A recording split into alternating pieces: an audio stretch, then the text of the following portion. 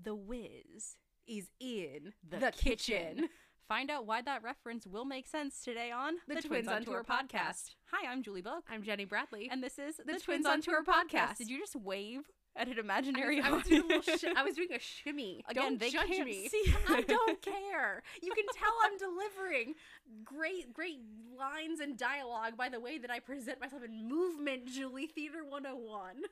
Welcome to season 3 of the Twins on Tour podcast. Jenny lost zero chill since season 2. We're as unhinged as ever. Yeah, season 3, unhinged.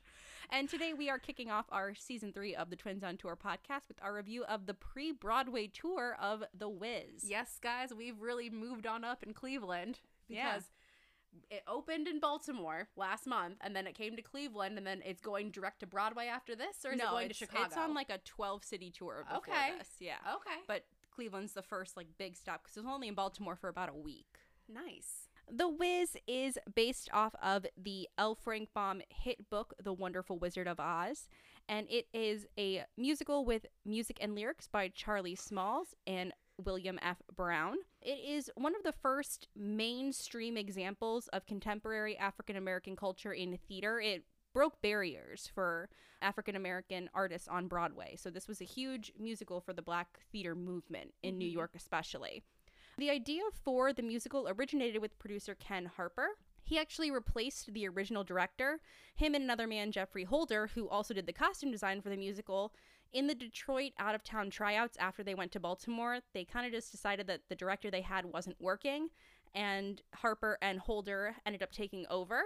The production was choreographed by George Faison, with scenic design by Tom H. John, lighting by Theron Muser, who did 42nd Street on Broadway, and orchestrations by Harold Wheeler. And anyone who went through a Dancing with the Stars phase when they were growing up, Harold Wheeler was the guy who did the band, who that dun dun dun dun dun dun dun. The big band, when it was live, it was and the band with Harold Wheeler. Yeah, he did the orchestrations for the original production of The Wiz, which is really cool. Yeah, I also had my geek out moment when I was doing research. I'm like, Harold Wheeler, and I was like, Mom, because we watched Dancing with the Stars with our mom. The Wiz had its world premiere at Baltimore's Morris A. Mechanic Theater on October 21st, 1974.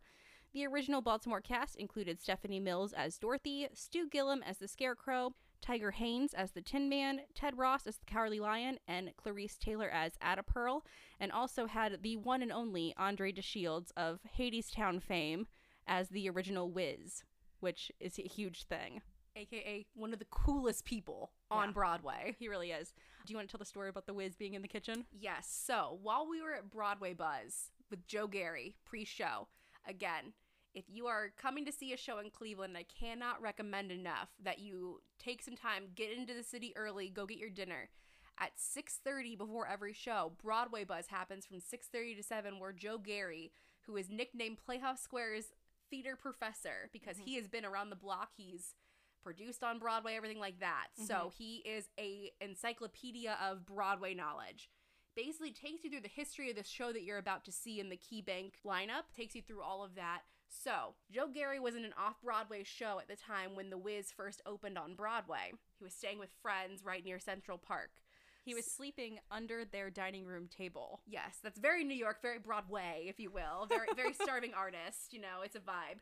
So there was a little girl who lived in the apartment with the people that Joe Gary was staying with, and she would come in occasionally very early in the morning to tap dance on top of the table that Joe Gary was sleeping under. One morning, about 4 a.m, on cue, she comes in. Joe, watch me dance. So she's watching her dance, and then she just stops and goes, "The Wiz is in the kitchen." And he's like, okay. He's like, this is a 6-year-old child. She made up stuff all the time. So he went, sure, The Wiz is in the kitchen. Like some magical wizard or fairy is in the kitchen. And then she got very adamant, no, Joey, The Wiz is in the kitchen. So she led him to the kitchen where, yes, Andre DeShields in what he said was gold platform shoes, sitting in the kitchen, doing his laundry at his apartment at 4 in the morning. Which so that's just how, seems so cool. It really is. Like, just randomly, just there in gold platforms, just doing laundry. And so that is how Joe Gary met Andre DeShields, while Andre DeShields was The Wiz on Broadway. Yeah, and that's how he ended his Broadway Buzz lecture. And he said, and just remember, The Wiz is in the kitchen. Which was a cool shout out because Andre DeShields really did have a resurgence in the past few years, playing the original Hermes in Hadestown and winning a Tony for his performance. And I will say, 10 out of 10 for this Broadway Buzz. There were several fun stories told about, like, the Broadway Broadway community at that time. It was delightful. Again, cannot recommend enough that you come early and go to Broadway Buzz before your show. Back to the background and history of The Wiz. The show had its pre-Broadway tryout after it closed after doing some performances in Baltimore. It had its official pre-Broadway tryout at the Fisher Theater in Detroit in November 1974, and at the Forest Theater in Philadelphia from December 11th through December 21st of 1974. It then made its move to Broadway at the Majestic Theater, opening on January 5th, 1975. To interject, the Majestic is where Phantom of the Opera played until it closed this year. Oh, man. R.I.P. Phantom. Man. Gone too soon. So a very storied history at the Majestic Theater. Absolutely. When it opened, it drew very mixed to critical reviews. It was not a smash hit right off the bat. When you think about it, The Wizard of Oz by this time, because the original movie of The Wizard of Oz was a complete flop. It got up for Oscars and stuff because visually it was so ahead of its time. The going from sepia to color, stuff like that wasn't done at that time. There's that weird artsy movie that no one sees that people are like, oh, it's going to get up for an Oscar. But everyone's like, that movie's weird. Why would it do that? That was The Wizard of Oz when The Wizard of Oz came out. By the 70s, The Wizard of Oz was like a family staple movie because they showed it at holidays. They showed it in the evenings for family to watch on TV together. So The Wizard of Oz was at about the height of its popularity at this point because it became like a cult classic. So opening this on Broadway, most people assumed, okay, this is going to be a smash hit right off the bat, which was not the case. Ken Harper actually considered closing the musical after its Broadway opening night when the reviews started rolling in. One source says the turnaround of its success led to a commercial campaign that they showed in the New York area where they showed clips from the show and they used a song from the musical called Ease On Down the Road. I think everyone's heard that. Ease on down the road. They did that. It was one of the first big examples of them using the music and clips from the show to try to bring an audience in, and it really worked. The song became so popular from those ads that it actually was released as a single and made the Billboard charts in different places. The Broadway production moved to the Broadway Theater on May 25th, 1977, and closed on January 28th, 1979, after 4 years and 1,672 performances. And keep in mind, too, in the 70s still even, musicals didn't run for years and years. It would run for 6 months, go on tour, maybe come back around the holidays and open back up, which is something that Joe Gary also pointed out during Broadway Buzz. So for it to run 4 years consecutively was actually a really big feat at that time as well. Yeah. The production did win 7 Tony Awards, including Best Musical, Direction, and Costumes. It was an early example of Broadway's mainstream acceptance of the works of an all-black cast, and it has had revivals in New York, London, San Diego. It's had productions in the Netherlands and Australia. It's been all over the world, basically. It also was one of the NBC Live productions. The Wiz Live was broadcast on December 3rd, 2015, which was a really big, I think that was like the second most popular of those NBC broadcasts. The Sound of Music and then The Wiz, if you look at viewership. Which is really cool. It is. The new production that we saw began its pre-Broadway tour again in Baltimore in September 2023, and it's visiting 12 cities, including Cleveland, before beginning its Broadway previews in March 2024 at the Marquis Theater in New York. So it's a little different than most Broadway shows that we see now. I think Six is the only one that I remember in recent history doing a full mini tour before going on to Broadway. Usually they'll do their pre-Broadway run at one city, maybe 2. Usually in California or Denver is a very popular one.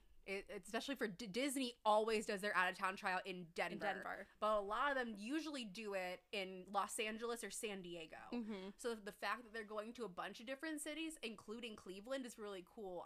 Cleveland doesn't get an opportunity like this very often, and now we get to do like a little hair from like, we've seen it before the New York Times.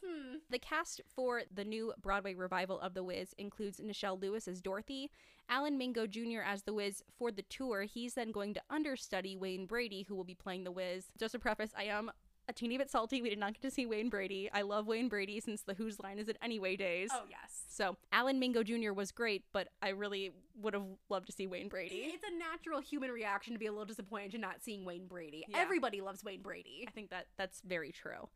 Deborah Cox plays Glinda in this new production. Melody Betts plays Aunt M/Eveline. Kyle Ramar Freeman is the Lion. Philip Johnson Richardson is the Tin Man, and Avery Wilson is the Scarecrow. Off the bat, I gotta say, phenomenal cast. Yeah. There was not one person where I'm like, oh, they were, you know what I mean? Yeah. They weren't bringing their A game. Really good cast. I would not be surprised, and this is probably a hot take, I would not be surprised if multiple people from this cast were nominated for Tonys. Yeah, I also think this will Especially Nichelle Lewis. Yeah. If Nichelle Lewis is not nominated for a Tony, I would be absolutely shocked. See, I think the front runner is going to be Melody Betts. I think Melody Betts will as well, but yeah. I also think this will probably end up getting nominated for the Best Revival of a Musical Tony. I think Best Costumes for sure. The costumes in this show, guys. Oh my goodness. Yeah. We'll get to that. I'm jumping ahead a bit, but... Yeah, so the production we saw, we went on October 10th, 2023 at the Connor Palace Theater in Cleveland. And we went a couple days after a cancellation of one of the performances. From what we've seen online, like, you're never going to find out the real reason. It said there was a medical emergency within the cast. They said it was the Scarecrow Avery Wilson. Something happened. He was unable to perform the show. For the matinee. For the matinee, yes. The understudy had never gone on before because this is a pre-Broadway tryout. This is only their second city. They've only been running the show full out for like 2 weeks. The understudy hasn't had their put-in rehearsal yet. A put-in rehearsal is when the understudies or the swings will go on and play that role with the cast in kind of a walkthrough of the show. The put-ins hadn't happened yet, and so apparently for the evening performance that night, Avery Wilson's understudy went on script in hand, playing the Scarecrow. Apparently they did a phenomenal job too. I wish I knew who it was. It didn't say, obviously. We're going off of Facebook comments here, so it just said the understudy. So yeah, but that would be really interesting to see understudy on a stage with their script still. Like, that's how you know this is a brand new production where the swings and understudies haven't even been given the opportunity to learn their lines yet, or even go on for the roles they're understudying for. Every show that we've seen, like for example, Six the Musical, we had two understudies on. Had gone on in their roles multiple times before, very comfortable in it. I couldn't imagine how scared that person must have been. That's got to be super nerve-wracking. 2-3 hours beforehand, like, you're going on there, I don't know my lines, well, take the script out. Yeah, that's nuts. We also experienced for the first time in our history seeing something, a show stop. Yes, so a show stop is when something happens during the show and what they call the voice of God, aka the stage manager, will come on a loudspeaker over the intercom, so all the speakers in the theater play. So during the show, it was right when Dorothy was about to meet the Scarecrow. Scarecrow comes out on his little scarecrow pole, and there's like this, it was a barn or something right next to the Scarecrow, and everything was sitting there. Dorothy kind of looks behind her for a second because she's like, what's going on? Turns back and, like, has her head down to get the beat to start the scene. Then all of a sudden you just hear, actors, please clear the stage. And so you kind of see Nichelle Lewis kind of like sigh. And then you see the Scarecrow, Avery Wilson, peek up, look around. Someone in the wings nodded to Avery to be like, yeah, get off the stage. So he comes down off the Scarecrow pole. Which was kind of funny because it's supposed to be like the moment of she's walking through and doesn't notice the Scarecrow get there because he's so still. And he just like hops right off and is like, see ya. Yeah, and they left the stage. They put the scythe back down. And it was about a 5-minute stop. And again, you're never going to get told what happens. We think it was something malfunctioned with the set because when the curtain came back up, there were set pieces on stage and other actors on top of that set piece that were not there before. So we're guessing the barn was way farther back from where it was right next to Avery when the scene was supposed to start. It was a little farther back when the curtain came back up. So I think something with the barn and the hay bales malfunctioned. Yeah, and so for the actor's safety, because clearly something that is giant and could hurt someone was malfunctioning, they got everyone off the stage. But again, we'll never know if that was actually the case or not because they don't come back and be like, hey guys, our set malfunctioned and we're gonna have the show back now. They're just like, get off the stage, and then they raise the curtain up and they're like, pretend that didn't happen. Yeah. They handled it very well though when they came back on stage and Nichelle kind of like waved and like kind of did like a little motion like, here we go again, and then they jumped right back into it, didn't miss a beat. That's a part of, building a Broadway show. So it happens a lot in previews on Broadway even. Yeah, so we got to see a little bit of the growing pains. They handled it great. Yeah. So, yeah, and again, because we do this kind of thing where we see a lot of shows and talked about it, like, I was excited to see a show stop because I've never seen one before. I was like, oh my God, a show stop. And it was very clear that everybody was okay, too. Yeah. So it wasn't like a medical emergency or someone was hurt in any way. It was just, oh, the set didn't want to work, from what we gathered at least. Most of you, I'm sure, know the story of The Wizard of Oz. Dorothy gets swept up in a tornado. One thing I really did like is Melody Betts. She plays 2 roles in the show. She's very sweet, loving, voice of reason, Aunt M in the beginning, and then she becomes the Wicked Witch of the West, Eveline. Which is an awesome change in my opinion, because we're like, oh, Aunt M, and then she comes out and she's like, no, I'm evil. Yeah, well, that's the thing. Her makeup transformation is so drastic. I did not realize it was the same person until intermission when I looked at the playbill and saw that she was billed as both characters. Because her voice, she does a huge voice transformation. She does not sound the same at all as Aunt M. Aunt M sounds very sweet and maternal, and Eveline is... I guess the best comparison that you could do would be similar to like Ursula in The Little Mermaid. Very sultry and loud and bombastic and yeah, and I mean it makes sense. I think that makes perfect sense to do the Aunt M Eveline track as one. I know that in other productions in the past, including the original Broadway one, Glinda and Aunt M were the same track. And I mean either way, Aunt M and Glinda are both comparably much smaller parts. Eveline is a much bigger part, but it's not in the whole show, so it makes sense to put either of those tracks as one. My husband and I saw a production of The Wizard of Oz at Playhouse Square in 2015, and it was Glinda and Aunt M were the same actor. Yeah, so you basically could pick and choose. It made a lot of sense. When Dorothy is swept up in the twister, Aunt M has just talked her off the ledge, basically, because Dorothy's lost her mother, she's lost her father, she's living with her single aunt, Aunt M, and she is at a new school where she isn't fitting in, and Aunt M kind of is like, hey, you're in high school, you're only going to be here for a few years, like focus on you and being the amazing person you are, and no matter what, I'm always going to be here for you, you're always going to have a friend in me. Yeah. And so it's a very sweet moment, and then immediately it's like, oh no, there's a twister, and they get separated, and you're like, aw. I thought the tornado was really cool, because there is a screen, obviously, doing background. A lot of Broadway shows are doing that now. It saves money, and it can basically build worlds when you do it on a screen. Honestly, I think for this show, some of the stuff on the screen, like, you're never going to have perfect sets on the screen, but some of them were, like, really good. It was some of the best, I guess, I don't know if we call it a slide or what, but yeah. Screen work. The screen work was some of the best that I've seen. Yeah. Like you said, some of it looked extremely real. Like, the farm in Kansas looked very real. Yeah. So instead of having a tornado projected on the screen and coming at us, which kind of could be cheesy, they had dancers come out in these very flowy gray jumpsuits almost. They were dancing around like they were in the wind, and one of them picked Dorothy up, and that's how she got swept away. It was a very cool dance number, and I thought it was a very good way to do it, because like I said, the projection can kind of be cheesy and make the background look fake, and I liked the direction they chose for that. Yeah, they did make several choices like that. The Yellow Brick Road is not a projection, it's dancers, once again, that are dressed in a certain way. We'll talk about that here in a second. When Dorothy drops the house on the Wicked Witch of the East, it is not Glinda who is the Good Witch of the North, it's Ada Pearl who's the Good Witch of the North. And Ada Pearl was so funny. Oh my goodness. She had this sass, and every hit was just like bam, bam, bam, bam. And she absolutely had the entire crowd in the palm of her hand, because she would just say things like, oh, guess that was my sister who sucked. It was played by Allison K. Daniel. She played Ada Pearl. Her comic timing was so good, because Ada Pearl's little one-liners, she's not a huge part in the show. You only see her twice in the whole show.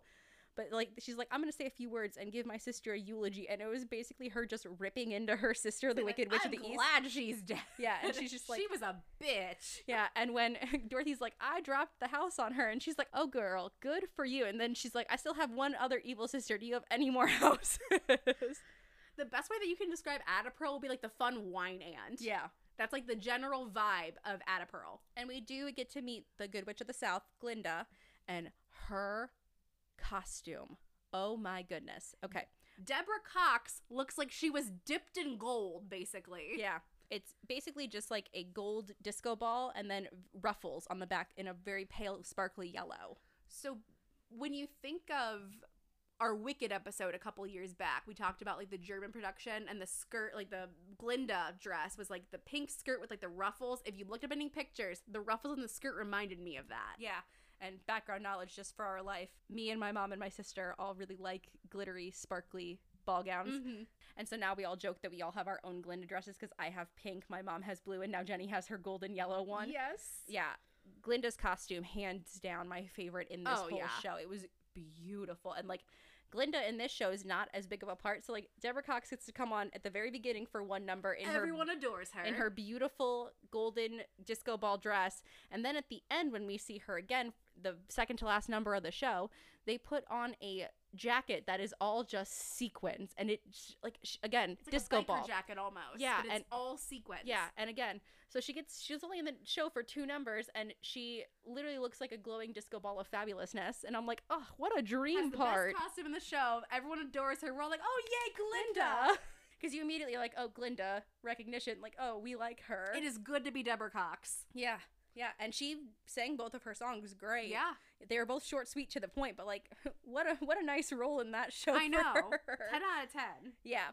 So after we meet Ada Pearl and Glinda, and they send Dorothy off on her way, we get to see the Yellow Brick Road, which is... They called them the guides, basically. They said, if you see the guides, you're going the right way on the Yellow Brick Road. And the gatekeeper from the movie The Wizard of Oz with the big furry hat, they're kind of just like that, but in black and yellow instead, because they're representing the Yellow Brick Road. Mm-hmm. In turn, we meet each of our 3 sidekicks of Dorothy, the Scarecrow, the Tin Man, and the Lion. Each of them have their own songs, their own parts. I think, Adam, the 3 of them, I think the Lion is the most striking visually. I do too. He's got a very rich-looking costume. His mane is fabulous. Yes. But I do think Avery Wilson as a Scarecrow, he is so tall that no matter where he is on the stage, he stands out, and he has such good control of his body, because at times the Scarecrow is just as cowardly as the Lion in this show, and he's got like straw taped to him in different places, and you could see up in the balcony where we sit the times where Avery was scared, how much he was shaking, and you could see the straw shaking. Like, he's got very good control of his body. I think overall he had the best rhythm of the 3 sidekicks in this show. Again, they all have background stories. The Scarecrow was a scientist who questioned Eveline, so she took his brain. The Tin Man said she sucked at karaoke night out with the boys. That was the funniest background story. So she took his heart and turned him into a rusty old Tin Man. And then the Lion, he was away from his pride doing something and saw Eveline coming to go put them in her zoo, and instead of standing up and saving his family, he was a coward, which is why he doesn't have any courage. Yeah, really, all 3 of them. So Kyle Lamar Freeman was the Lion, Philip Johnson Richardson was the Tin Man, Avery Wilson was the Scarecrow. All 3 of them were amazing. Yeah. I did have some problems during the Tin Man's song where he was being introduced, understanding him sometimes, but he had very big dance numbers in the show because he was going from being stiff and needing oil.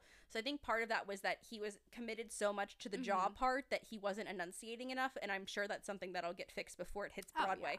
But that was really my only complaint about their 3 songs, was that the Tin Man was hard to understand at times. I really thought that Philip and Nichelle had a very good chemistry, They did. too. Because, like, in the original Wizard of Oz movie, Dorothy even says to the Scarecrow, like, you're my favorite. In this one, I was like, I thought she loved all 3 equally, but I was actually surprised because like, he doesn't have a heart. How good of a connection the Tin Man and Dorothy had. That's a really good point. At the end, when, you know, Dorothy gets to go home, she's saying goodbye. Like, the Lion goes off to find his pride because they saw lions out in the zoo or whatever. And she's holding the hands of the Tin Man and the Scarecrow, and they all let go at the same time. And there wasn't like a "you're my favorite" moment, which I thought was really interesting, and I really liked that. Yeah, because in the book, I believe too, she tells the Scarecrow she'll miss him most. So that's a really good point, actually. So as they're making their journey to the Emerald City to find the Wiz to grant their wishes, we get introduced to Eveline, who wants the silver slippers. Anyone who knows the Wizard of Oz movie, in the book, L. Frank Baum's book, they are diamond slippers.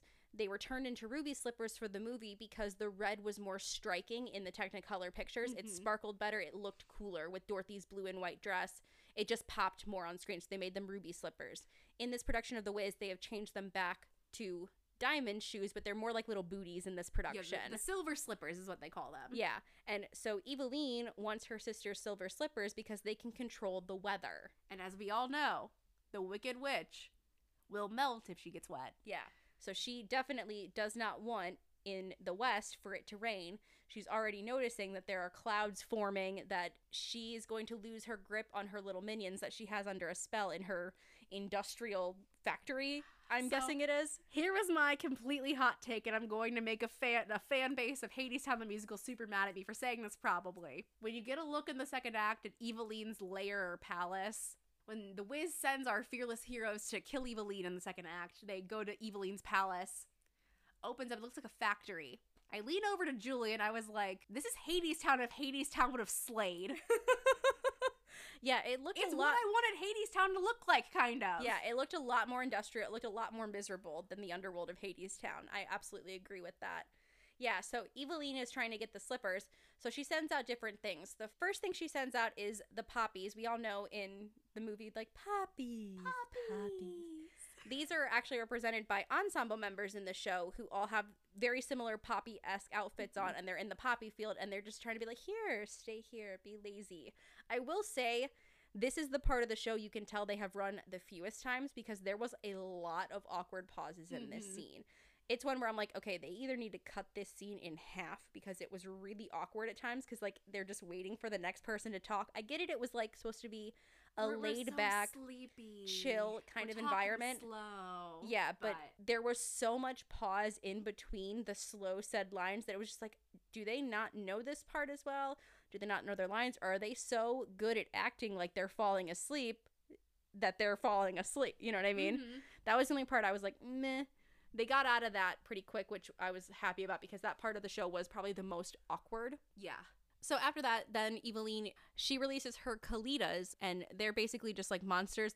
There's no flying monkeys in this show, but they're basically like the flying monkey henchmen kind of guys. They get defeated pretty easily. That was another cool use of the dancers. They didn't use like a projection of like monsters or anything. They had dancers in outfits, again, fighting them. And I will say, you have to give major props to the ensemble. In every scene, they're playing something different. They were crows in one scene. They were the Cadillacs. They were the poppies. They're the citizens of Oz. And they go from bit to bit like lightning. Yeah. It was amazing. They are awesome. Yeah. The ensemble major props to the ensemble was really, really strong. Yeah. So after that, we finally get towards the Emerald City. This is more of a song billing kind of thing. I felt like there was so much momentum tracking through the first act that the closing act number, Be a Lion, I thought kind of fell flat until the end when they started harmonizing with one another. Yeah.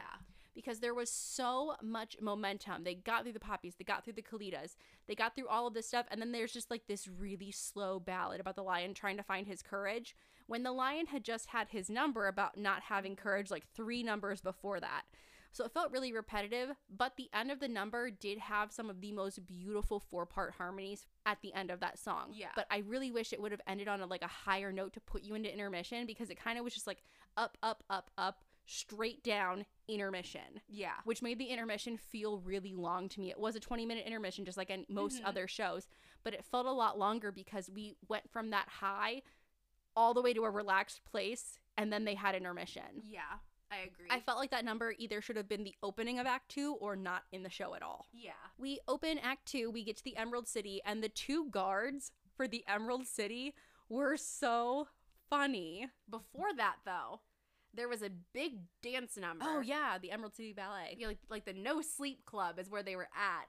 And so basically, it was like a 5-minute dance number of different things of like, hey, if you're the best dancer, you get to meet the Wiz tonight. And so it was everybody going all out in these really, really cool disco-inspired costumes. But it was like a modern disco. Because there were some I was like, I would wear that. Yeah. And that's one thing I really do want to celebrate about the Wiz's ensemble, is they had dancers of all shapes and sizes up there. So, I mean, there was some bigger guys and girls who were keeping up just as well. There were some people who could tell are absolutely professional dancers who were killing it. Yeah. But they had a very diverse ensemble of African-American dancers and singers, and I really did enjoy seeing that, because as someone who, isn't a stick, I enjoy seeing people who I'm like, oh, they look like me. Yeah. Like, they're the same size as me. And I think that's something that is absolutely needed in theater, and I'm happy that the Wiz is taking the opportunity to celebrate African-American dancers and singers of all sizes. Being a bigger girl myself, I love seeing a bigger girl up there just absolutely freaking killing it. Yeah. Like, several of them, I was like, get it! Because I'm not stick thin. That's the, I guess, the stereotypical Broadway body is stick thin, very fit. Bigger girls can dance too. And I agree. I absolutely love that. Big props to whoever cast the Wiz. Yeah, I loved that as well. And they all really, every single dancer out there did so good during the Emerald City Ballet. That was the Wiz saying, we can win a choreography Tony too. Yeah, absolutely.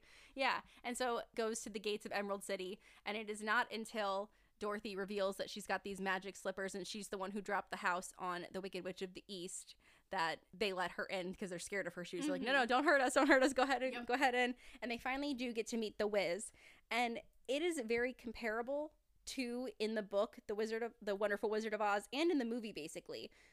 The Wiz is not in The Wiz that much. No. Alan Mingo Jr. shows up like a quarter of the way through Act 2, sings one song, goes away again for the rest of the act until the very end, where he comes out, sings one more song, and is like, bye. Yeah, as we've mentioned in previous episodes, what they called the princess track. It's neck and neck between Glinda and the Wiz. I think the Wiz just ekes it out. Actually, no, I would say Glinda's on stage even less. But Glinda's like, you're like, yes, Glinda! But it's neck and neck between those two for who has the princess track in this show. Yeah, I will say, as a huge fan of the 1939 Wizard of Oz film, I really do love, the big talking head and don't mind the man behind the curtain. In this, the Wiz is like, I am a celebrity, bow down to me. His song fell kind of flat for me. I could agree with that. Alan Mingo Jr. performed it phenomenally. Yes. He really did. He just looked cool. With the material that he was given, he did a great job. Yeah. I just feel like the Wiz's song, because Alan Mingo really did play cool so well, I just feel like the song could have just been cooler. If that seems weird. If you don't know the song, it's called Meet the Wizard. Listen to it. It's very jazzy. It's a slower song. I feel like maybe something a little more up-tempo for his introduction song. Because his final song, too, it's not a super fast song. It's another kind of mid-tempo number. You know what I mean? I just feel like he could have had... I feel like if the whole show has been building up to Meet the Wiz's song needs to smash it out of the park. It needs to be the biggest song in the show. Alan Mingo played the song phenomenally. It just wasn't the best song. Yeah. No, I can agree with that. Yeah. You can tell, too, that some of the costumes were designed with Wayne Brady in mind because his first outfit, the Wiz's outfit, just looks like something Wayne Brady would wear on a red carpet. And I'm like, Wayne Brady's going to be in this someday. But yeah, Alan Mingo really did play the coolness of the Wiz so well. And, the Wiz, okay, I'll help you guys. I'll get you all the stuff you need. You can tell a lot in this show. The Wiz is a con man, and he knows how to smooth talk people. Because the Scarecrow comes up. Oh, I need a brain. The Scarecrow, though, at this part of the show was so funny because the Scarecrow, very much, he's like, I don't have a brain. I'm really dumb. He kind of just imitates other people on stage at times because, when they meet the Tin Man, she's like, oh, hi, I'm Dorothy. And he goes, hi, I'm Dorothy. And she's like, no, you're the Scarecrow. And the Wiz has these two, background singers, but, they'll repeat what he says like in an old disco movie. Yeah, he'll be like, dynamite. And they'll be like, dynamite. And so they're on stage while he's talking to all of them. And when it's the Scarecrow's turn to talk to the Wiz, he's over with them, imitating their moves. Doing their little shimmy with them. And he's like, Scarecrow. And they all go, Scarecrow. And he does it with them. He's one of them. And the girls just stop and, look at him. And then he just looks back at him with the same face, what are you doing? We're in this together. It was so funny. So he smooth talks all of them. Oh, I think it takes a really smart person to admit that there's things they could learn. Or, oh my gosh, you feel that you need a heart. You just said feel. You got more heart than you know. Or it's so brave to admit that you're cowardly. I think you're the bravest person in the room.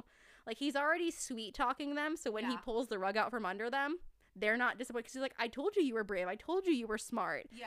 And Dorothy's really the one that he can't figure out. So he kind of blows off her, I want to go home thing. He's like, yeah, we'll get there. But you have to go kill Eveline first. And Dorothy is very much like, I committed one homicide today. I'm not super enthused to do the other one. And her three friends are like, yay, let's murder someone. The Tin Man immediately agrees to it because in The Wiz, the Tin Man actually has a family out there somewhere, and he's forgetting them. Because he doesn't have a heart. Yeah, so he can't feel their love anymore. So the Tin Man is so desperate to get back to his family that he immediately goes, yeah, we'll kill her. Let's go. Yeah, and it's just really funny because, she's like, whoa, whoa, whoa, whoa. Murder's a pretty serious thing. And her friends are like, no, it's not, Dorothy, come along. Murder. Yeah, and so that's one thing that is funny is that she's like, whoa, whoa, whoa, whoa, whoa. Let's have some morals and all that kind of stuff here. And they're like, nah. And how the Wiz convinces Dorothy to go kill Eveline is the Wiz tells Dorothy, listen, we're all stuck here in Oz. I made a deal with Eveline the day that I landed here because I'm a powerful sorcerer. I told Eveline I would leave her alone if she would leave the Emerald City and the Ozians alone. We're here and we're basically in prison, Dorothy. We can't leave. That's why it was so hard for you guys to get in here. You had to convince my guards to let you in because we're all so scared of Eveline we can't leave. And so she's like, okay, like I've got to, it's the greater good kind of thing where Yeah. she's like, I can help all of these people. Fine, let's go murder. And her friends are like, yay. And they go back off to Eveline's lair, which we talked about earlier. Hadestown, but slay. Yeah, a really striking visual, except Eveline's lair, all the industrial things on the screen in the background, and her lair is on this giant set piece that can rotate and it's got stairs on each side. They absolutely need to widen the stairs. Eveline got stuck 3 times. Yeah, and it's not saying that she's big or anything. Her costume is big, but I mean, even the other actors who were trying to go up and down the Dorothy stairs struggled getting up the stairs as well. Yeah, like Dorothy had to move to the side, and Nichelle Lewis looks like she is a teenager. She's tiny. If she's having trouble maneuvering up and down those stairs, props to everyone else who had to go up and down them, because they, like, you can see they are narrow. At the beginning of this scene, Eveline has several minions who are like her personal assistants, and it was a very funny scene where she sings has a whole song called "Don't Nobody Bring Me No Bad News." So she wants to hear nothing bad. She does not want to hear that it's about to rain. She does not want to hear that her minions have not gotten Dorothy and her crew yet. She wants only good news. And so then she asks for a status report. And her first personal assistant has to give her bad news of there's leaks in the ceiling. Immediately he is sent to the incinerator. And so the next girl is like sobbing, like, please don't make me do this. Please don't make me do this. And then she's like shaking. And she's like, congrats on your promotion. Give me the news. And so she also has to give her bad news. During this part, though, that was another thing. It was 2 actors trying to maneuver around to get down the stairs to go to the incinerator, and they kind of struggled getting past one another because the stairs were so narrow. Yeah, that was the one big set thing that I'm like, okay, they need to fix that before Broadway, because if we notice it here, like, critics are absolutely going to notice that when they get to Broadway. I mean, that whole set is very striking because it's a huge, imposing set piece that they're on. Like, Eveline puts herself up on a pedestal on this. And that's also where she locks Dorothy when they are caught, and that is where Dorothy melts Eveline. And Melody Betts, this sounds really weird to say, she died so funnily. She did. She was so funny. She was hilarious when she was melting. Like throwing riffs out, like, I'm melting. You know, like, obviously she sounded a lot better than that. Yes. But like, she was throwing riffs out while she's melting, and she's yelling all this nonsense, saying jokes, like, her comedic timing is absolutely amazing, and I absolutely agree with you. I also think she should be nominated for a Tony for this. I think if I would call one now, I would say she is most likely, or like you said, Nichelle, because she did play Dorothy very well. Those would probably be the 2 front runners for a Tony at this point. Oh, Melody Betts, she's gonna make my list already of shout outs at the end of the year. She was so funny as Eveline. She was my favorite character in the show. After that, they go back to the Emerald City, and the Emerald City is closed for packing up and moving. Everyone's leaving. Yeah, the Wiz knows he no longer has to fear Eveline, because they don't say it as clearly in this show if he is not actually a wizard.